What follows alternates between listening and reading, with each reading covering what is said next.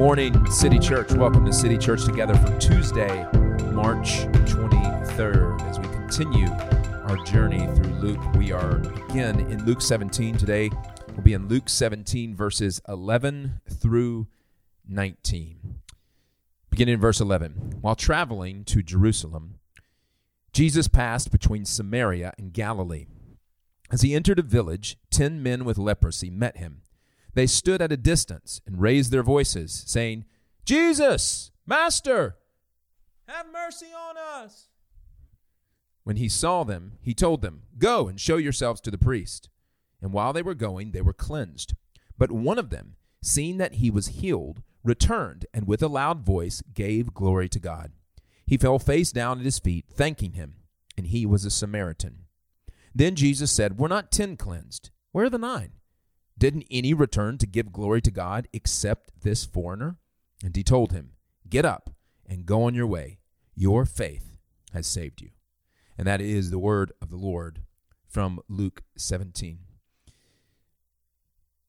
When I read that passage, there are a couple of things that I notice that I want to point out and highlight.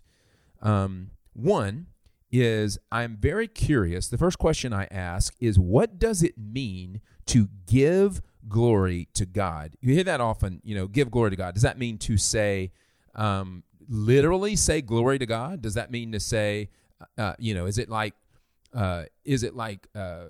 Michael Scott on The Office saying, "I declare bankruptcy"? Do you just say, "I give glory to God"? What does it mean to give glory to God? And I think in this text we find at least a version of a definition.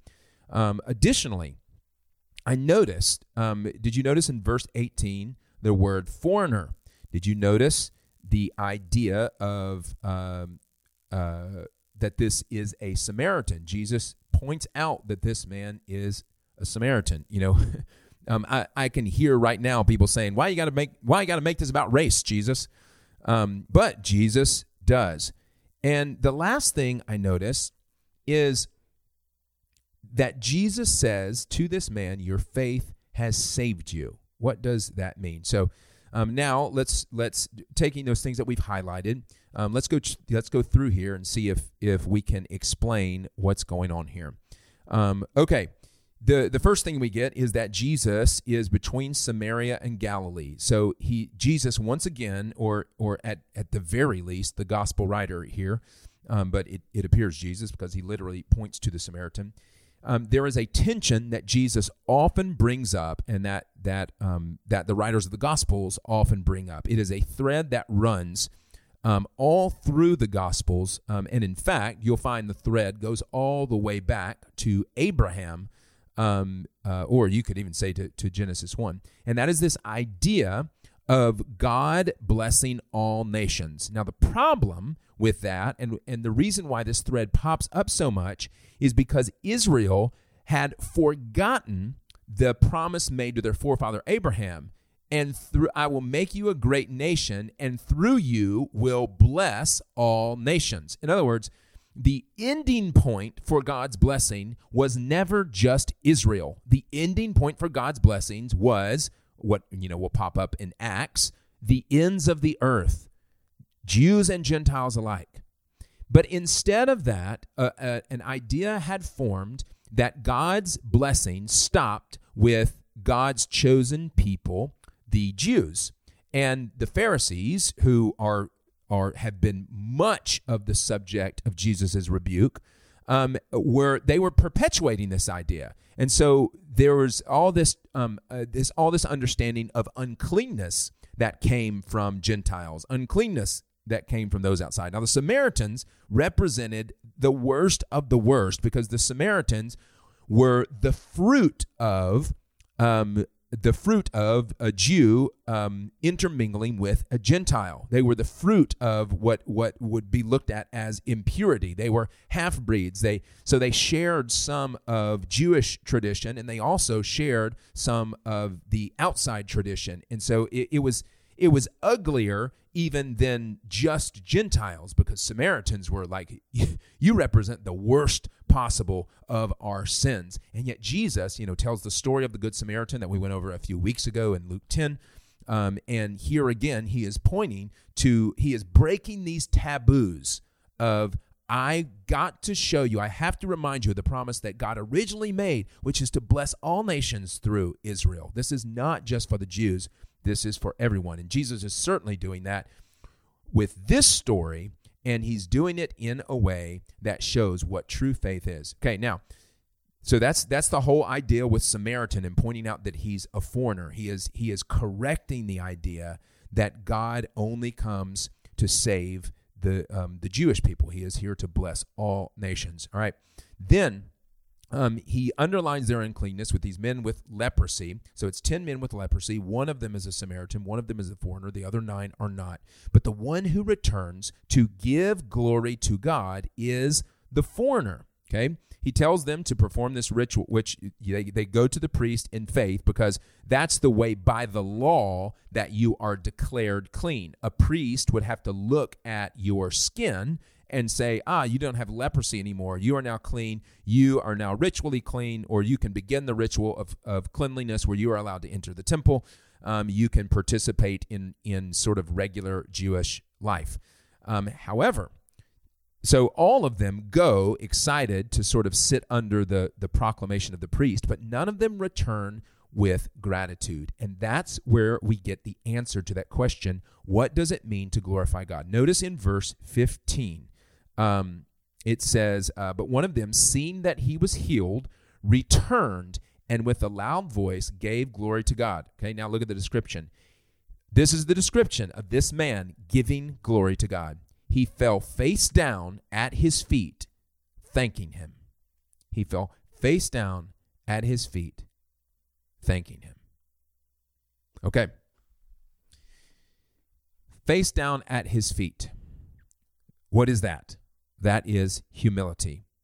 That is recognizing who you are, like seeing yourself honestly, and seeing God honestly. That is what humility is.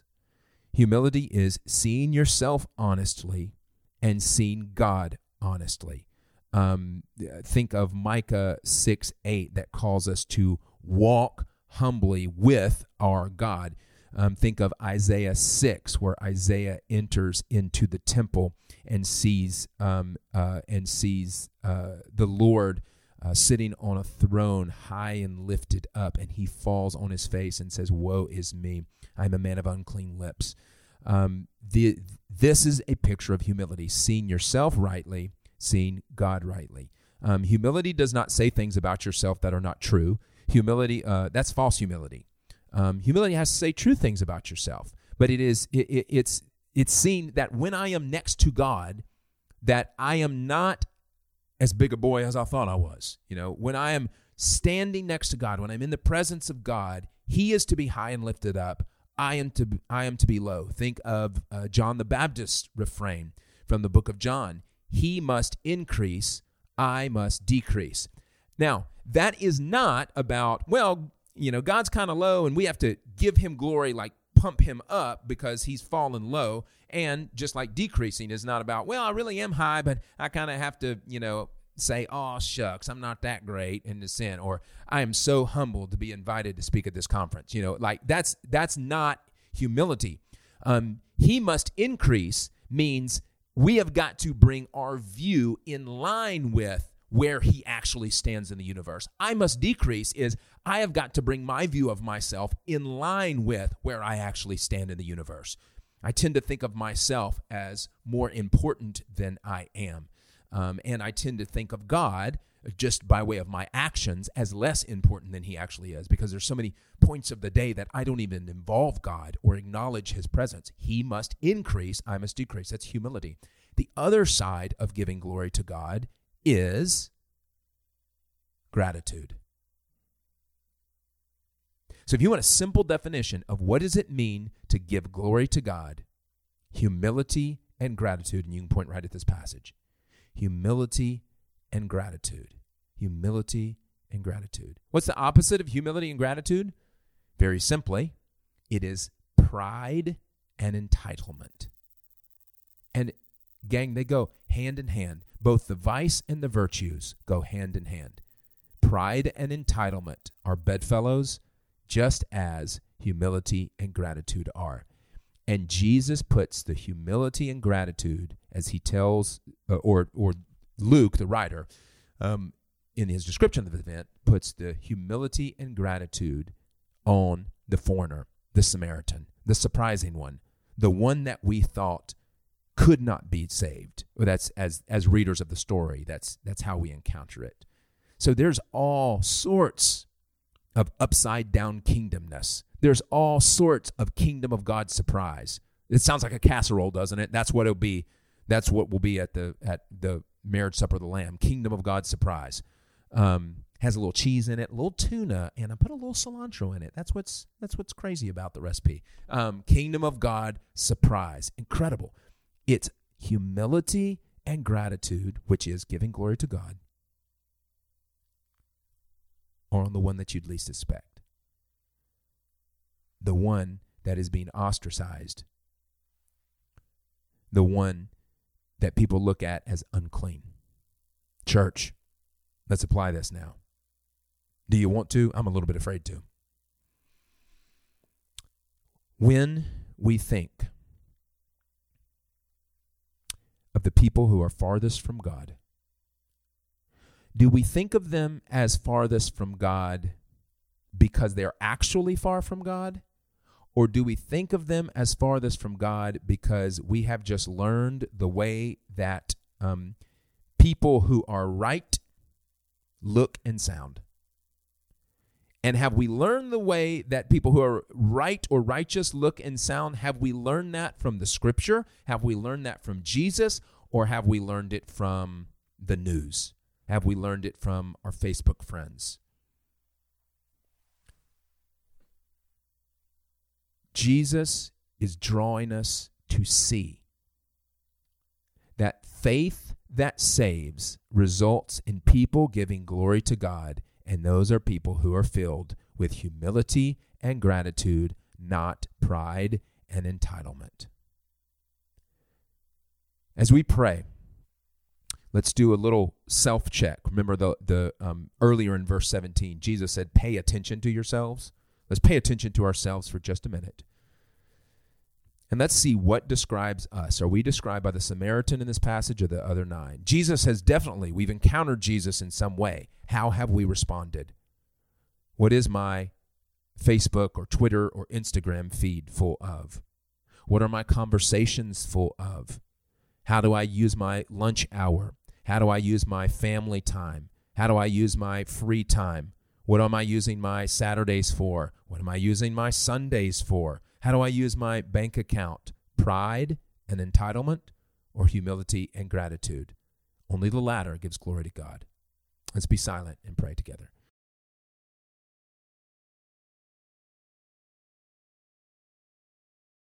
Heavenly Father, we want to be this Samaritan.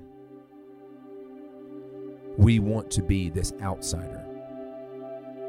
We want to be the one who stops and returns to you in humility, worshiping. You must increase, we must decrease, and gratitude. Thank you. Thank you. You have done it. What I couldn't do, Father, you've done. That's the people we want to be. We will not get there as long as we embrace you decreasing and us increasing. We will not get there as long as we embrace entitlement that says, I'm pretty good. God, you kind of need me on your team. The church kind of needs me anyway. Oh, Father, we need a refreshment of humility and gratitude, and we need the expunging of pride and entitlement in ourselves.